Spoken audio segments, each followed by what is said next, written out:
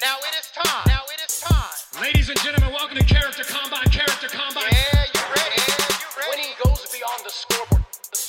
Coaches, I want you to have the type of voice that your athletes will hear decades later and still recognize the leadership that you hold in their life. Get this thing started. Welcome to the Character Combine podcast. I'm Josh Takimoto. And I am Deb McCollum. And today's guest is a strength and mental coach and also the owner of Aim Strong, and that is Craig Mazeski. How's it going, man? It's going good, guys. Thanks for having me on. Good. Did I get the name right? You did, absolutely. Okay, because you told me about 2 minutes ago, so if I jack that up that quickly, then it could be a bumpy interview. So I'm good. I'm glad I didn't mess that up. No, you didn't mess that one up.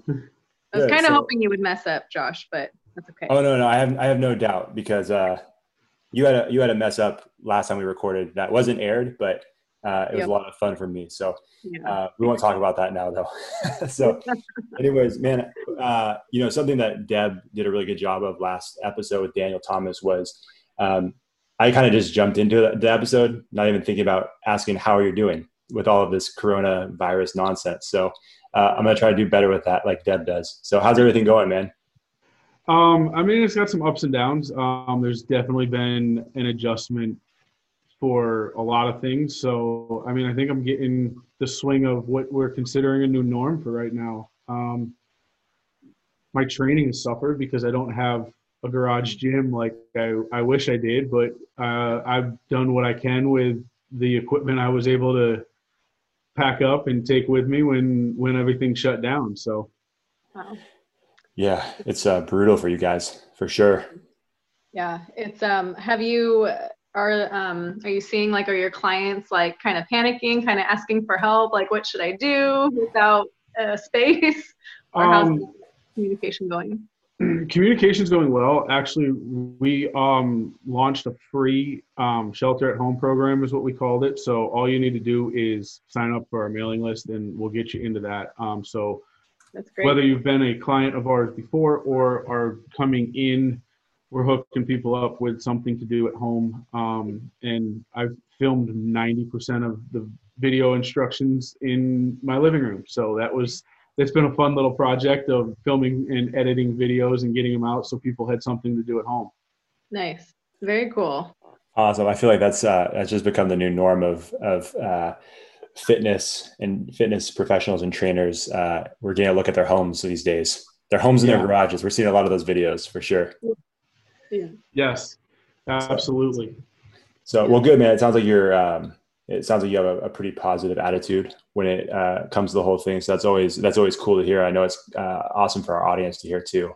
I think any positivity we can find in these moments is a good thing for sure. So anyways, Deb, you have some warm-up questions? I do. Okay. I have 3 questions that I ask, and it's just, they're supposed to be fun, but the last one's kind of hard. You ready? Yes. Okay. If you could pick a game show to go on, what would it be? Double Dare. Old school. Nice. Old school. Yeah, the Nickelodeon one. Yes. Very good. That's a good choice. Yeah, that was a quick choice too. He knew. He was ready for that. I don't know why. It just came right out. So there was no. As soon as you said game show to go on, it was just that would have been it way back in the day. So I think it still is. Who was the host of that one? Oh, I couldn't tell you at all. It wasn't Summer Sanders, was it? She did one of those shows. I can't remember. I don't know. Yeah, I don't know. I can't remember. That was such a long time ago. Yeah, that would have been an extra credit question if you. Yeah, that's all right though. No bonus points. A cool one would be Legends of the Hidden Temple too. Yep, that was another cool one. Yeah. Yeah. I know for a fact I wouldn't have made it out of that maze because some of that stuff is like I know I'm not smart enough to figure out this puzzle, and I'm not fast enough to get away from those warriors that chase you down. So I prefer to watch from the comfort of my own couch. Yeah. So that was a good one. That's a good answer. Yeah, that question was meant for you. Okay, so speaking of game shows, I have the same themed question on this one. If you were chosen to go on Amazing Race, who would be your race partner? I like asking that question to our strength and conditioning coaches. Mm-hmm. I would have to say my girlfriend, Corinne. Nice. She has an amazing sense of direction and an amazing way to find her way around just about any place. So sweet. Nice. That's a good choice. Yeah. I feel like, what's funny is I feel like everybody that answers that question, the partner they choose is always really good with the directions. It's just a common thing. I am not good for the directions. So in that kind of a thing, I am purely the muscle. And if we got to carry something or move something, I'm there. But there you go. Tell me where to go, I can get there, but I don't know how to get there. Yeah. Sounds like a smart choice then. Right? Good one. All right, you're 2 for 2. So your last question, if you've listened to our podcast before and listened to the warm-up questions, I have a signature warm-up question I ask everybody because I like to torture people. But if you could pick a song out there that's already out there in the world that is, I would call it your life song. So what would be like your theme life song? I'm not going to lie, I cheated because I have listened to the podcast. And man, we got some cheaters past episodes. That's all right, though. We appreciate the honesty. I am not as much of a music person as like in the sense of I remember songs and I remember artists. So I didn't want to be completely stumped by this one. But I would say it's Never Settle by Rob Bailey and the Hustle Standard. Oh, okay. Little unknown small indie band, but they do a little mix between rap and heavy rock. So kind of cool message behind the song too. I just really enjoy it right now. Awesome. Okay. Cool. Very cool. Okay, good. We appreciate the honesty. Yeah, no, it's not cheating. That's what you're supposed to do. Like people came prepared. Now I'm starting to figure that out, so that's okay. Yeah, for a coach, that's just called preparation. It's game planning. So it's all good. Exactly. Yeah. So cool, man. Well, you survived the warm-up questions. Well done. So now we jump into the stuff about you. So as we always do, we ask, what's your athletic and coaching background? Well, let's start with athletic background. I grew up in the YMCA on the East Coast in Massachusetts and New York. So I played every sport under the sun through the YMCA. Everything from basketball, obvious indoor sport, to baseball, soccer, lacrosse a little bit. Big into racquetball in the winter growing up in the Northeast. Kind of had to do something when it snowed. After that, when I reached high school, I played baseball and soccer through high school.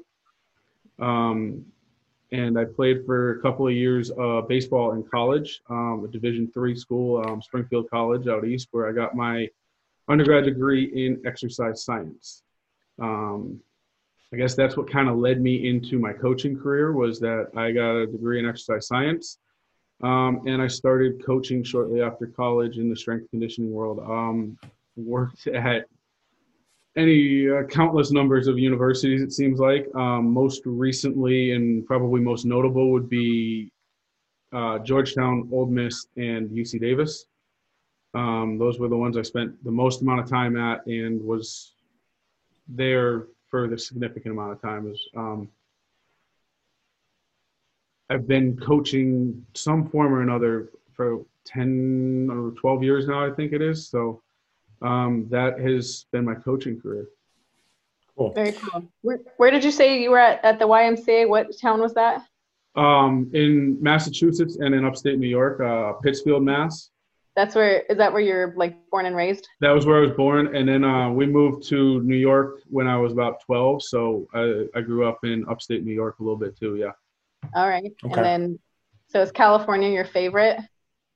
California is the place that I have spent the most time in my adult life. I've lived in California for almost 7 years now. Very cool. Nice. Yeah, very nice. So that's interesting about your sports background, and I hope you don't take this the wrong way, but obviously we follow each other on social media, and you seem like a pretty big guy. So did football never cross your path, huh? The town I grew up in Massachusetts, it was a big soccer town. My dad was a huge soccer player, so kind of steered me and my sister that way. And then when we moved to New York, I'd already kind of fallen in love with the game of soccer. I mean, my true passion was baseball, but I really enjoyed soccer as well. And let's face it, I was a goalie. I didn't do a whole lot of running around the field. Okay. But I wasn't this big when I was in high school. I've gained a little bit of the muscle since I've been training. I do compete in amateur strongman now.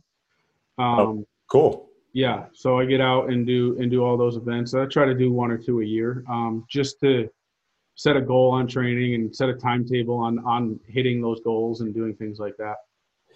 Well, I saw you recently, maybe it wasn't recent, I can't remember, but you did some exercise at the gym where you were holding the barbell from one end and then lifting it up to where it's like pointing towards the ceiling. That was pretty crazy. Yeah, I can't remember. That was a challenge floating around the fitness world. I can't remember what it was called now. But yeah, one of the guys I train with brought it to my attention and said, "Sure, let's try to do it." Yeah, Wow. that was pretty crazy. I'm like, what's he doing? I'm like, oh, that's impressive. Is that gonna be our next Friday challenge, Josh? Yeah, you know, it could be. My only concern is if people do have barbells at their home, it's gonna like slam through someone's kitchen window or something crazy like that. So that being said, if you guys want to try it, go for it. Just not at my house. Yeah. So that's interesting. So at what point did you get into the strongman competitions? After college, I was kind of kicking around in some adult baseball leagues, and I finally hung up the cleats, so to speak, and was like, I need another reason to work out. And because my training became more important to me than playing baseball. As a full-time strength coach, I was like, well, let's come up with something that I can do on a weekend instead of having to play a Tuesday night game or something like that, and try to rearrange my schedule with teams that were coming in at the college level to be able to do that. So I found it with another strength coach and kind of fell in love with it. My first contest I did, I took second place Nice. in my weight class. I went in having never done most of the actual events other than trying to mock them up in the gym the best I could. And I hung with it, did pretty well. So I fell in love and continued to do it. Very cool. What kind of stuff do you do in those competitions? So some of the more notable like things that people would recognize is like a car deadlift. Okay. The Atlas stones, the big round balls of concrete. That is by far one of my favorite things to do in strongman is Atlas stones. And then odd implement pressing. So logs, kegs, axle bars. So a nice 2-inch thick bar, trying to clean and press it overhead. Wow. That's pretty cool. Out of all of those, what's your favorite? Like, what is your strength, and which one of those do you just absolutely hate? My favorite is Atlas stones. So nice giant balls of concrete, trying to pick it up off the floor and put it on a platform. Nice. And that is a true love-hate relationship too. Interesting. There are times that if I don't practice them enough, they become very difficult to do. Yeah. Yeah. How many stones are there, and then what's the weight progression? It varies at every contest. Really? Sometimes they're done a couple of ways. Usually the first way would be like a stone over bar. So they have a bar set up, you lift it up, put it over the bar, they feed it back underneath the bar and give it to you again. So you're going for reps. Oh my gosh. Sometimes a stone series is usually 5 to 7 stones. And they go, the lightest I've done in a contest is like 250, and I've seen them get up to about 400 pounds. What? That's crazy. That is crazy. I wasn't expecting I didn't know you did all this. So this is a very different direction than I expected this podcast to go. I have like a million questions about this stuff. It's all good. That's what makes them fun. Yeah, for sure. So, okay. So you said the Atlas stone is the one that you love and kind of hate. Is the Atlas stone the one that you're, like Deb said, is that the one you're best at as well? Or is there one that you're better at? I would say that's probably my best event because there's something about it that just takes, whether I've practiced or not, you can do a portion of that with just sheer will. You can go in and grip and rip, so to speak. You can grab it and hold on to it. And if you have the will to hold on to it long enough, you're going to get it to your lap, and then you can lift it, put it on the platform. Wow. Nice. But my least favorite would be probably anything overhead pressing. is my weakest event. So a clean and jerk essentially, but with odd implements. Wow. Got That's it. crazy. Just the man, just the fact that you, sorry, Deb, just the fact that you said something like, yeah, like the lifting up a car as casually as you did is a very strange thing to me. I'm gonna be honest with you. You're not deadlifting the whole car. Usually it's Sure. on a rack of some kind. You're usually lifting up the back end. Right. You're not lifting the engine off the ground or anything like that. But Sure, that makes sense. It looks cool. It makes for a cool picture. I'm not going to lie. Oh, I bet. Or a cool video. I bet. Yeah, no, I don't have any pictures like that. I can lift a Hot Wheel. That's pretty much it. That is pretty much it.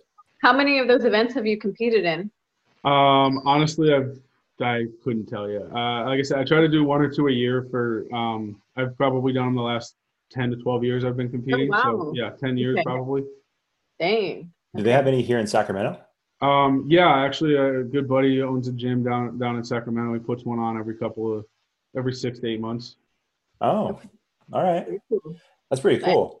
So, I mean, what kind of, like, I guess what kind of mental prep, because you're also a mental coach. I don't want to forget that part of it. What kind of mental preparation goes into a competition like that? Honestly, it's about being able to flip the switch. And because there's so long in between events. So these things go 6, 7, 8 hours. It's like a track meet. Oh yeah. And for 7 minutes of competition. Huh. So I'm competing for 7 minutes throughout the day, and I'm there for 7 or 8 hours to do that. So it's being able to turn it on when the whistle blows, so to speak, and then being able to shut it off and relax and not drive myself crazy all day, worrying about the results that I can't worry about anymore. So it's that focus on what you can control kind of aspect and mental side of things, that because once it's done, it's done. I can't go back and redo the event. Right. Makes sense. Wow. So, okay. Well, I was gonna say, so I've done powerlifting competitions, and those are all-day events too. But it, like, you do a lift, and then you have to wait for the next lift. Is strongman like that too, to where you do one event and then you have to wait for everyone to do that? Yeah. And then you yeah, and I mean, some of them they can get going a little bit better if they're set up and the space is right, because once the entire weight class goes, you can start another event with that weight class while other weight classes finish up. Okay. Unfortunately, it tends to be the weight classes that I compete in tend to be going second half of the group anyway. So it's you sit there and wait, sit there and wait, sit there and wait. Yeah. And warm up was 30 minutes ago, and now I'm okay. I got to go lift this 300-pound object or whatever it is. Yeah. Right. Wow. Yeah. Oh, that's insane. That is insane. I mean, no, for sure. A lot of mental toughness for sure. How does that translate to the athletes that you train and that you work with? Because I imagine there aren't many of them that know people that do that type of thing. So I imagine it kind of adds a unique aspect to relating with athletes, right?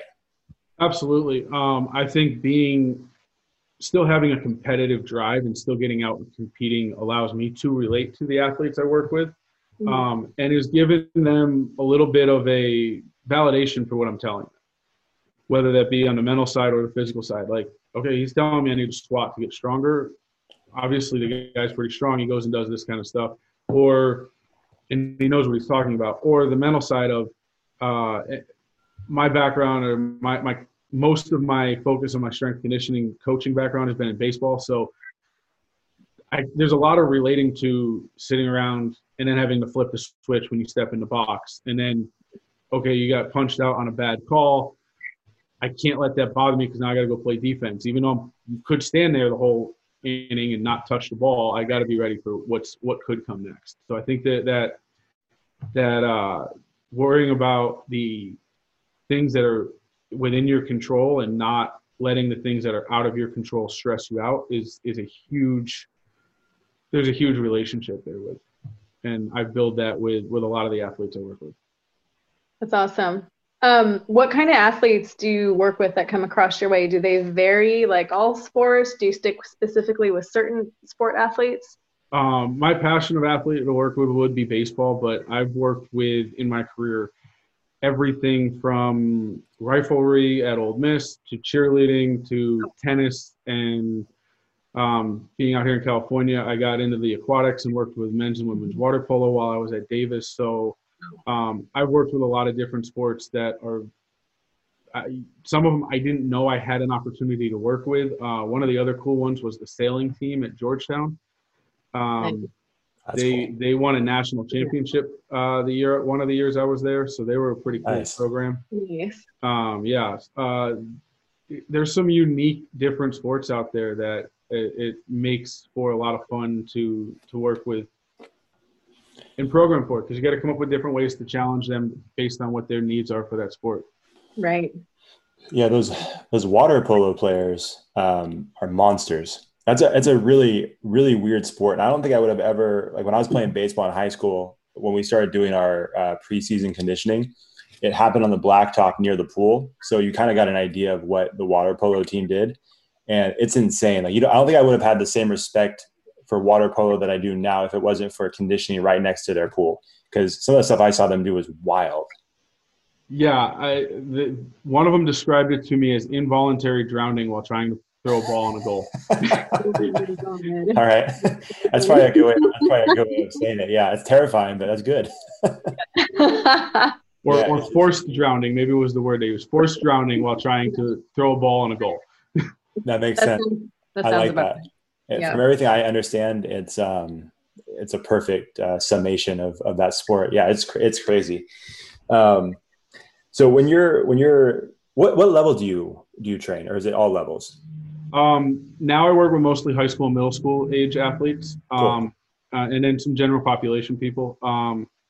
But before it was, I've worked mostly with college athletes, and then a few of the kids who, the young men and women who turned pro that would come back in their off seasons. I would work with them from time to time, but that was a little less frequent than sometimes it was. It was always appreciated when they came back to hang out for a little while, but I loved it if they did it more. Yeah, absolutely. So what do you feel like is something that a high school athlete can do, both mentally and physically, to better prepare themselves? Because we've talked to other coaches and trainers and people in those fields, and they always say it's a big jump when you go from the high school level to the college level, because there's a different level of commitment, there's a different level of talent at that level, and so it seems like it would be beneficial for high school athletes to really start prepping themselves and prepping their mind if they have the ability to jump to that level. So what are some tips that you have for someone who would make that jump? Develop time management skills. I think that is the one thing that I saw at the college level working with the athletes that I worked with, is that they missed out on their time management skills, which didn't allow them to be present. So being where their feet are, so to speak, okay, I'm at baseball practice, or I'm at water polo practice, or I'm at football practice. I'm here. I can't let the test I have tomorrow be stressing me out. So if they have that time management skill taken care of, rolling in to college, then it's a whole lot easier to be present in the moment where you're at.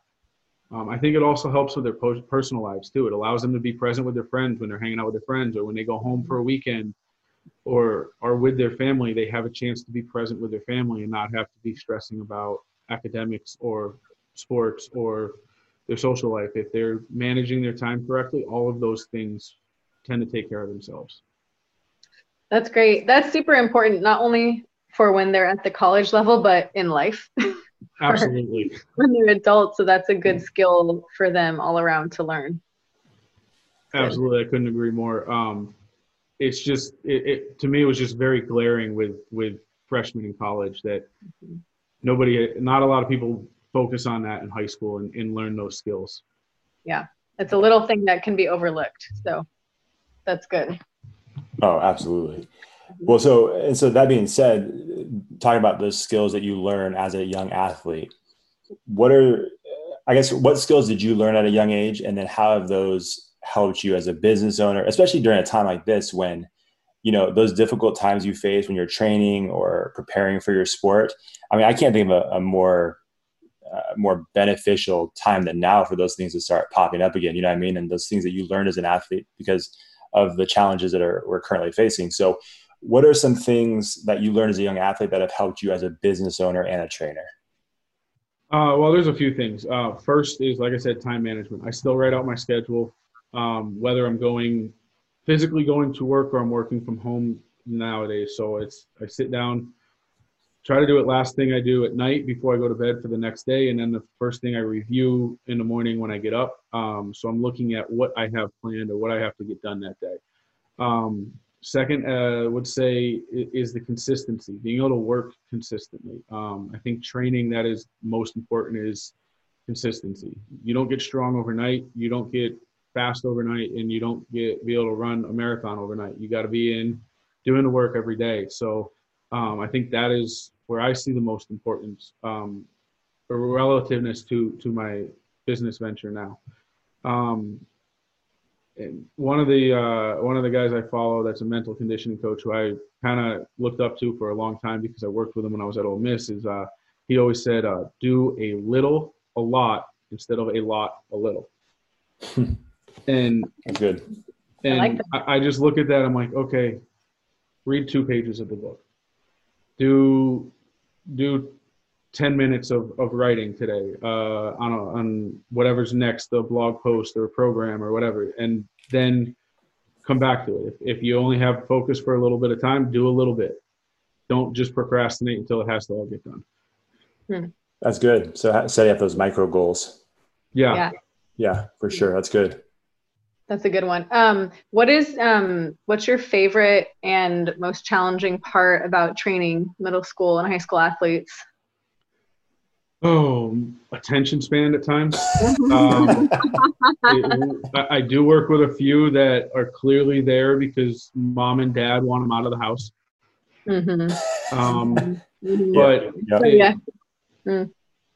That would be my most challenging part. My favorite part is when a kid who gets it and is just switched on to the physical side of it. Yeah. Early. I got a couple of wrestlers I work with right now who are always fun to train. We just did, before all this shutdown, we just did some testing on our squat and our deadlift. And I got 100 and probably 15 to 20, 125 pound wrestler, 8th grader that deadlifted 225 or 235 and had a projected back squat max at 225 and was completely stoked after doing it. And like that made my day and what it was what I was there for. So. Wow. Oh, that's awesome. That's really cool. Yeah. That's the best part, I think, the best part about training people, I think, is just seeing, like you said, like their improvement, their progress, and their faces light up when they get it. Absolutely. Oh, for sure. For sure. I don't know if we asked this question already. How did you start Aim Strong? Did we ask that already? No, I don't think so. Okay, good. It's okay. It was in my head. I was going to ask it eventually. Okay, good. I've wanted to branch out and do something on my own for a long time. Yeah. It's always been something that has been a passion of mine, or not a passion, but something I've wanted to do. And I had an opportunity cross my plate that kind of helped me develop the concept. Didn't end up working out the way I was hoping for, but the concept I still really love, of getting people who already know what they're doing in the gym an affordable program that they get some feedback through, and it's all done remotely. So it would be the person who was a former college athlete who did 4 years of college strength conditioning.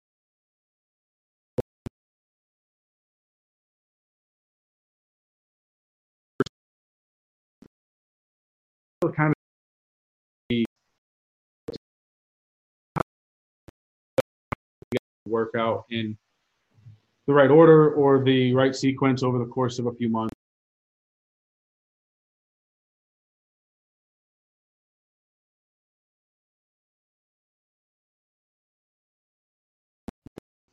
Have a parent who kind of knows how to do things, but doesn't know how to write that program for them. So giving them a sports specific program at an affordable rate as well, I think was a huge driver for me. Yeah. Interesting. Very cool. Cool. Do you have a, I don't know if we already asked this, but do you have a favorite age group that you, I guess, like to work with better in terms of middle school, high school, college? I guess not favorite, but like what's the most? Yeah, I'll get in trouble. Uh-oh. I know. No, I really think they all have their pluses and minuses, because I've been around enough teams that you're always going to find the person who wants to skip out on stuff, whether you're at the Division I college level or you're working with the middle school kids. There's going to be a person in the group who is going to think they can get away with skipping out on sets or reps or this or that, and go take a 10-minute bathroom break in the middle of a lift and come back and just jump right in wherever their lifting group was at. Yeah. I'm like, it's funny how bad college kids think I didn't recognize that. And I'm like, dude, where you been? Yeah. That's awesome. Yeah. Well, especially, man, you were a college athlete, so like, you've seen and been around all the tricks. Absolutely. I mean, that was my favorite part of the year was we can't practice right now. Cool. I get to train 3 days a week and go as heavy as I want and not have to worry about being sore tomorrow. And my strength coach got me my first real coaching job out of as a strength conditioning coach at Georgetown, because he was there as a full-time guy. I was looking for an internship and they had a paid internship opportunity. So he brought me in there and was a great mentor for a year and a half before he moved on, and is still a good friend. So that's awesome. What you just said reminded me, we asked this to almost all of our guests, if we can remember to ask it, but that just what you said, like he's kind of a mentor. We always ask if there's someone who has like inspired you, to be a strength and conditioning coach, or just, is there someone in your life that's kind of helped mold and shape, I guess, your drive to do all of that? You mentioned a mentor just now, or like a parent or a teacher or something. I would say two people. One first would be, I'm dyslexic, so I had a resource teacher all the way through high school for 4 years who made a profound impact on me. His name is Mr. Sousa. In upstate New York. So he did a great job. And when I finished my master's degree a couple of years ago, I sent him an email, and was actually able to recently grab a beverage with him, and hang out, about a year ago now. And when he shook my hand and told me that I was the first student he ever had get a master's degree, there were tears in his eyes, and it was a cool moment for me, because wow. I didn't do the work for him, but it made me proud that I made him proud. And then the second person would be my mom. My mom is amazing. She's an amazing woman, and she has gone from being a lifeguard at the YMCA to now being a CEO, and worked her way up the chain at many different levels along the way. And she scares me a little bit, but she is also somebody that I will always look up to and always value her opinion on whatever it is I'm doing. That's awesome. Great. I have to hopefully this is not prying. I have to ask, because you're a big, strong guy, and you said your mom scares you, which my mom still scares me. And I love my mom and have the utmost respect for her, but she still has that look. Even at 31 years old, I'm like, ooh, I messed up. I shouldn't have said what I said. So what do you mean by that she scares you? Mostly at this point that I would let her down, and that I would do something that she didn't feel was the right decision.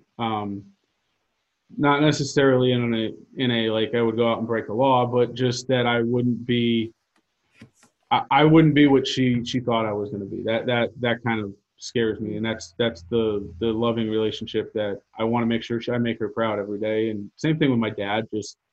I look up to him as well, but I don't want to leave him out because he's probably going to listen to this. That's a smart move.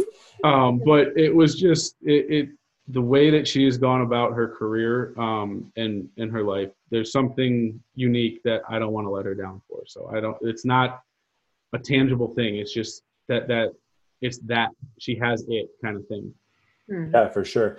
I think that's a great thing. I know, Kevin Bracey, who's been on this podcast a few times, just had a book come out last year called Scared Great. And the whole concept is, not allowing your fear to dictate what you do and what you don't do, but allowing it to be the fuel that, takes you to another level. And it sounds like that's the kind of fear that you're talking about, where it's like, you have such high admiration and respect for her that you want to make sure that, I guess you honor her by everything that she's done for you, by giving your very best in everything that you do. So I think that's awesome. Yeah. That's the perfect way to describe it. That fear of failure almost. Yeah, for sure. And I feel like that's in all athletes. I'm sure you experience that when you probably see that a lot when you're, training and coaching young athletes. I think that's just something that's naturally inside of us. Yeah. What is, not to I guess give away your secrets, but what is something you do tell your athletes if there is just like this sense of fear, like, and they don't know what to do with it, and they're afraid of this and afraid to fail and afraid to strike out, whatever. How do you approach that with getting them to shift their mental thoughts about that? I'm not sure there's one approach. It's going to be a little different for everybody. So this recently came about is we had a kid coming into the gym. We were on a bench press day. He's a younger middle school kid, so they're doing some dumbbell bench press, and we're getting ready to do kind of a little heavier end set. And he and his lifting partner are good friends, like they're on the same teams together, and he misses a rep and dumbbell smashes him right in the forehead. Oh. More embarrassed than anything. Kid was perfectly healthy, fine. Nothing really happened. I mean, if you've lifted long enough, you've been through a similar scenario where something like that has happened, where if you're pushing yourself, something could go wrong. So, his spotter wasn't 100% locked in, which was a learning experience for everybody in the gym at that moment. All of our kids, we stopped everything and taught them all. Made sure to go over that. Not that we didn't go for it. It was just one of those things of, wow, this is showing you how valuable and how important it is to be spotting correctly. A week later, same kid comes back to the gym and we're bench pressing again. Soon as we get through warm up and a couple of little activation exercises, I just see the little face, and he's got tears welling up in the corner of his eyes, and he is scared to death of what he is about to go do. So I'm like, dude, let's go take a walk. We go find the office. We sit down for a second. I'm like, what's going on? I wanted him to tell me. I knew what was going on, but I wanted him to tell me. And he's like, I'm scared. I'm like, good. Like, fear is a good thing, man. Like, and especially in a weight room setting, you should be afraid. And I told him it was okay to be afraid, because if you're not afraid, something really bad can happen. Because if you're not on your edge, sitting on the edge of your seat when you're training, it's going to be bad for you. It's like when you come across the middle in a football game, because a kid's a receiver, so that was easy. I'm like, if you're not afraid that you're going to get hit really hard, you're not really ready to get hit really hard. So and we went out, and I'm like, I will spot you today. I'm like, you don't have to worry about anybody else spotting you. I will spot you today, and I will not let anything happen to you today. We went through it. I tried to push him a little bit, but didn't push him too far. We got all of our sets. We got all of our reps. I wasn't worried about what was in his hands that day. It was just getting him back on the horse and getting back to lifting again and doing that movement. Nice. That's good.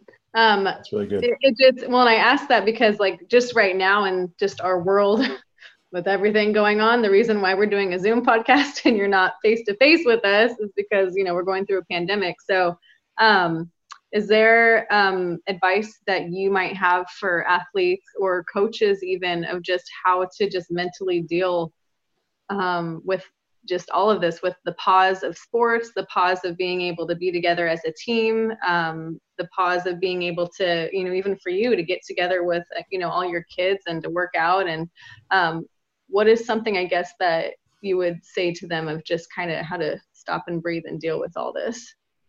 It's a loaded question, I know, but.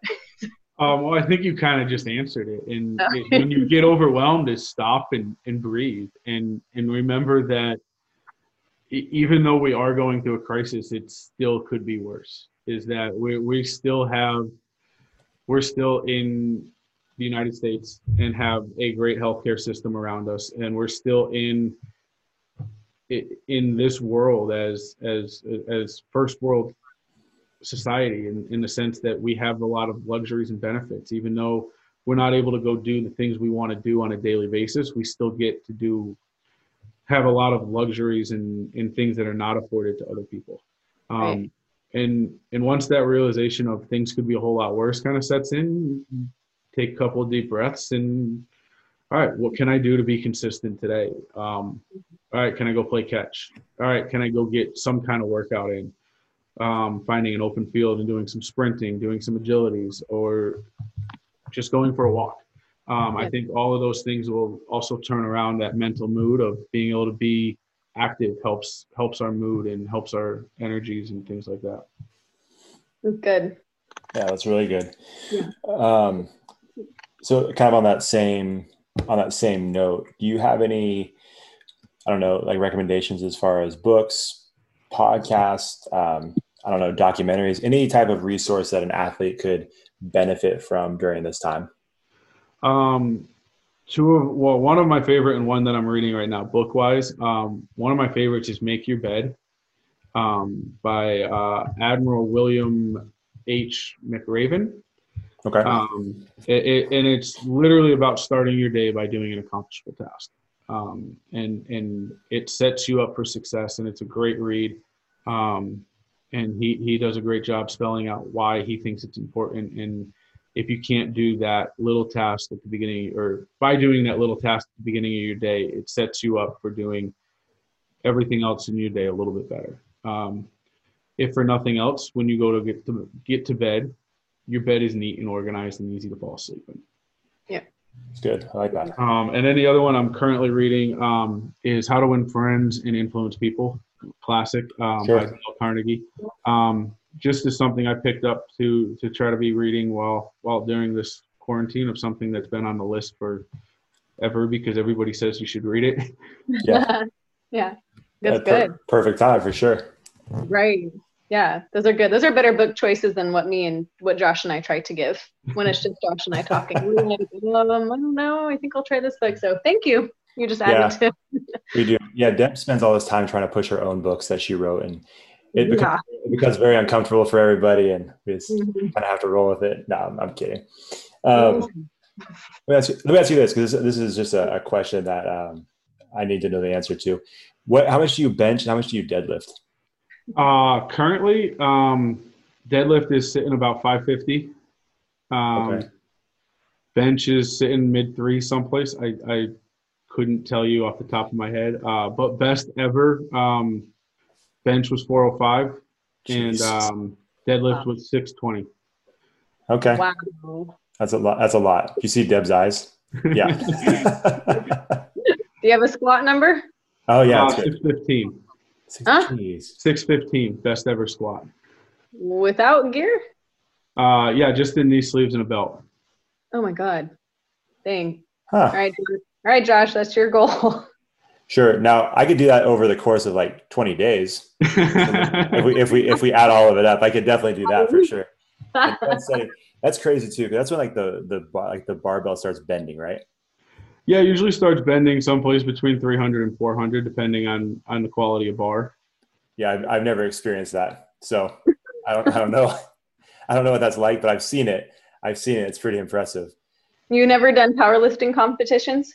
I've never done a powerlifting meet. I've done one Olympic meet in my lifetime. Okay. Oh, okay. That was I got kind of talked into it on a week's notice and went out and did it. Nice. Oh, nice. Cool. Yeah. This might surprise you. No one's. What's that? It's always good to try new things. Yeah, I don't think I ever want to do another Olympic meet ever. It was too much deep squatting was rough on my knees. That front squat, that high bar back squat, and I was a catcher for a long time, so that deep squat did not love me. I love to squat, don't get me wrong. I think squatting is one of the best things for your knees if done correctly, but when you take it to the extreme, it's not going to be good for anything. Yeah. Yeah, that sounds rough. That sounds rough. Yeah. Yeah. No, thanks. Josh had to ask you those numbers. I did. I asked those things knowing that I'm not going to feel great about myself, but I have to ask. I feel like I have to ask those questions for the audience. Everybody wants to know. Have you not, I guess, mentored, or has anybody not mentored, but have you had any like athletes that you've trained and once their career's over have wanted to get into the powerlifting or the like the strongman stuff? I've had two kind of those situations. One, I didn't train him as an athlete. When I got to Davis, he had finished his senior season football the year before. He was an offensive lineman, and was still hanging around doing his master's at Davis as well. So he'd come in and train. And after about 6 months of him coming in and training and not really having a direction, I just was like, dude, let's lift together. Let's do this. And then took him to his first strongman contest in California Strongest Man. It's down in Huntington Beach. Awesome contest. They do it right on the beach. They do a phenomenal show. And I mean, who doesn't want to hang out on the beach all day and lift things up and throw kegs in the sand? I don't know. That's not a bad, not a bad vacation. And I think he took, I think he was in 6th place in the heavyweights, and going against some guys that ended up getting their pro card and are now professional strongmen. So yeah, he did a pretty good job, and he's still competing.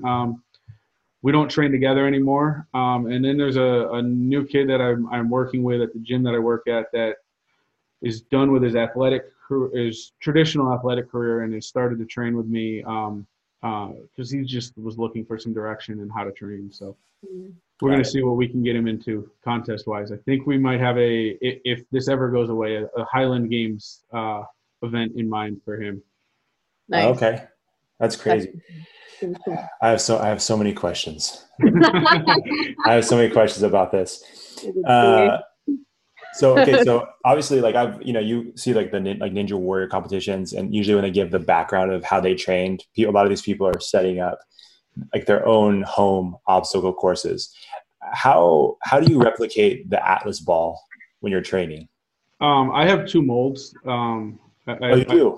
I've made my own Atlas stones. Yeah, you just buy Quikrete from Home Depot and pour it into the mold, and then let it sit for a week and break it open and let it sit and harden out of the mold for another week. And now you got an Atlas stone. Wow. That's not what I was expecting. That's awesome. This is such a weird world that I'm not used to. I have a million questions. He's going to email you later with more questions too. That's fine. You never know. I might do that. So I'm go ahead, Deb. Go ahead. Yeah, he's gonna keep going on and on with those questions. Yeah, it's too many rabbit trails. Well, I just want to ask you. I'm going to ask him the character question. So this is, the Character Combine podcast. So we always like to ask our coaches, strength and conditioning coaches, what is character to you, and how do you see it translate into to your kids, like how you train them and the things you have to go through mentally and physically? Character to me, this is going to be a broad answer to that because I don't think there's a specific answer. Is having a moral compass, knowing the difference between right and wrong. Now I know that for some people that definition is going to be slightly different, but as long as it's going to keep you out of trouble and keep you doing the things that are not wrong as a grand scheme of society's view, is where we're at with character, to me. And I just think it's trying to, as a coach, I'm trying to help each kid see and make that decision for themselves of what they think is right and wrong, because I'm not their mom and dad. I'm not going to influence them that way, but I will give them guidance when I see a chance to give them guidance. And making sure they're trying to make the right decisions and learning from it. Now, you were out late and you came into training the next day and you're exhausted and you're tired, and it wasn't because you were up studying. It wasn't because you were up doing this. It's like, okay, well, why did your training suck today? Because you didn't sleep. You didn't eat well today, whatever that is. And now it's steering their daily decisions into that right direction for me, to allow them to get the most out of their athletic careers. Yeah. Awesome. Good. Love it. This is not an important question, but I think Deb asked, I think you asked Coach Tenor this. And so I think it's a good question, especially during this time that we're in. What are you watching on Netflix? What am I watching on Netflix? I don't know. I'm on Hulu right now, so same thing. But I'm watching Shadowhunters. It's on the Freeform network. Very sci-fi show. I do sometimes geek out on sci-fi shows, but not a sci-fi geek at the same time. Okay. I'm not going to be the first one in line to go see the new Star Wars movie, but I'll sit and watch it at the same time. Sure, that makes sense. I haven't seen the last couple of Star Wars movies, so I'm clearly not. I'm a couple behind as well. But yeah. Yeah, no, I know some people that are huge Star Wars fans, and it goes very deep. Yeah. They talk about Star Wars like I would talk about the Giants lineup, or what the lineup would have been. I'm sorry, I'm wearing my Dodgers hat right now. Oh. Why are we doing this? I had no idea. I am a Red Sox fan, though, if that helps at all. Yeah, it does. It okay. does. Yeah, no. I'm a baseball fan first and a Red Sox fan second. So whenever I go to a stadium, I buy a hat. And a couple of summers ago, I did all three Southern California teams in one trip. So. Oh, cool. Yeah. How many stadiums have you been to? Oh, that's a tough question to answer. A lot of them. That's pretty good. Are you still just about everybody in the Northeast? Oh, that makes sense. I have to go back and redo the new New York stadiums. I've not been to those two since they rebuilt them. Done both Chicago stadiums, Toronto and Montreal before the Expos moved. Nice. And then I've done everybody in California as well. So. Dang. Okay. That's pretty good. I'm missing a lot. I'm trying to catch up, but I think there was Colorado. I've done Colorado as well. That was the other West Coast kind of team. Nice. Yeah. There you go. Me and my dad have a goal to get to every major league ballpark, so that is on our bucket list, and we're slowly working our way through it. That's the same bucket list item my wife and I have too. She's a little bit ahead of me because she's traveled a lot more, but yeah, that's something that we definitely want to do. I just love baseball. I miss it so much. Sometimes I get emotional. I just want to sit here and cry. I miss it that badly. Well, I mean, I'm a Red Sox fan, so I'm not sure how much I would be looking forward to this season. That's a good. That's a great point. Yeah. This is probably a good timing for you guys. Probably even better timing for the Astros right now too. We're not talking about them anymore. Exactly. This worked out pretty well for them. No one's getting drilled by a pitch. So, anyways, sorry, I've gone down. Go ahead. Oh, we always go down a rabbit hole. Do you watch any other sports, and how are you doing with that? With nothing being on TV right now, pretty much. I don't have cable in my house, so I don't tend to watch a ton of sports on TV. Having been to so many of them live as a strength coach, especially football and baseball, I tend to be more about the experience, and sitting on my couch watching a game is not an experience for me. And being able to be there and experience the whole scenario is what I look forward to when it comes to my sports experiences. Yeah. But I would go sit and watch any sporting event if it's live. I love going to hockey games. Not a hockey fan, but I think the athletes on the ice are just on the ice are incredible. Those guys move so fast, and they're so strong, and they're so dynamic, and they're so skilled at the same time. So I'm in awe. Yeah, that's insane. I've never been to a hockey game, but I heard I've heard there. I've only been to a few. The few Bruins games. One way back in the day. This is the early 90s of the Hartford Whalers game. I don't know. They folded a long time ago in the NHL, but yeah, they used to have a team out in Hartford that was fun. But yeah, I mean, I'd love to get down to San Jose, I think, and see a game at some point. I think that would be a cool little spot to see a game. I heard it's fun. I've heard it's a lot better. It's one of those sports that's way, way better live than it is on TV. They say it doesn't translate well to TV. So one of these days I'm going to make it happen, even though I have no idea. I don't understand the rules. I don't know what's going on. I'm still going to try to watch it. It's easier to understand live because you can see the whole ice all at once. Whereas on TV, you can't see everything that's going on. So yeah, I would agree with that. Yeah. Okay. One of these days, once everything gets back to normal, I'll have to make that it's another bucket list item. So we'll have to make that happen. We'll call it the post-pandemic item list.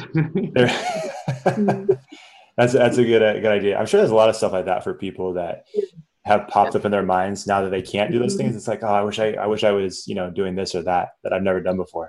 I have a few of those things.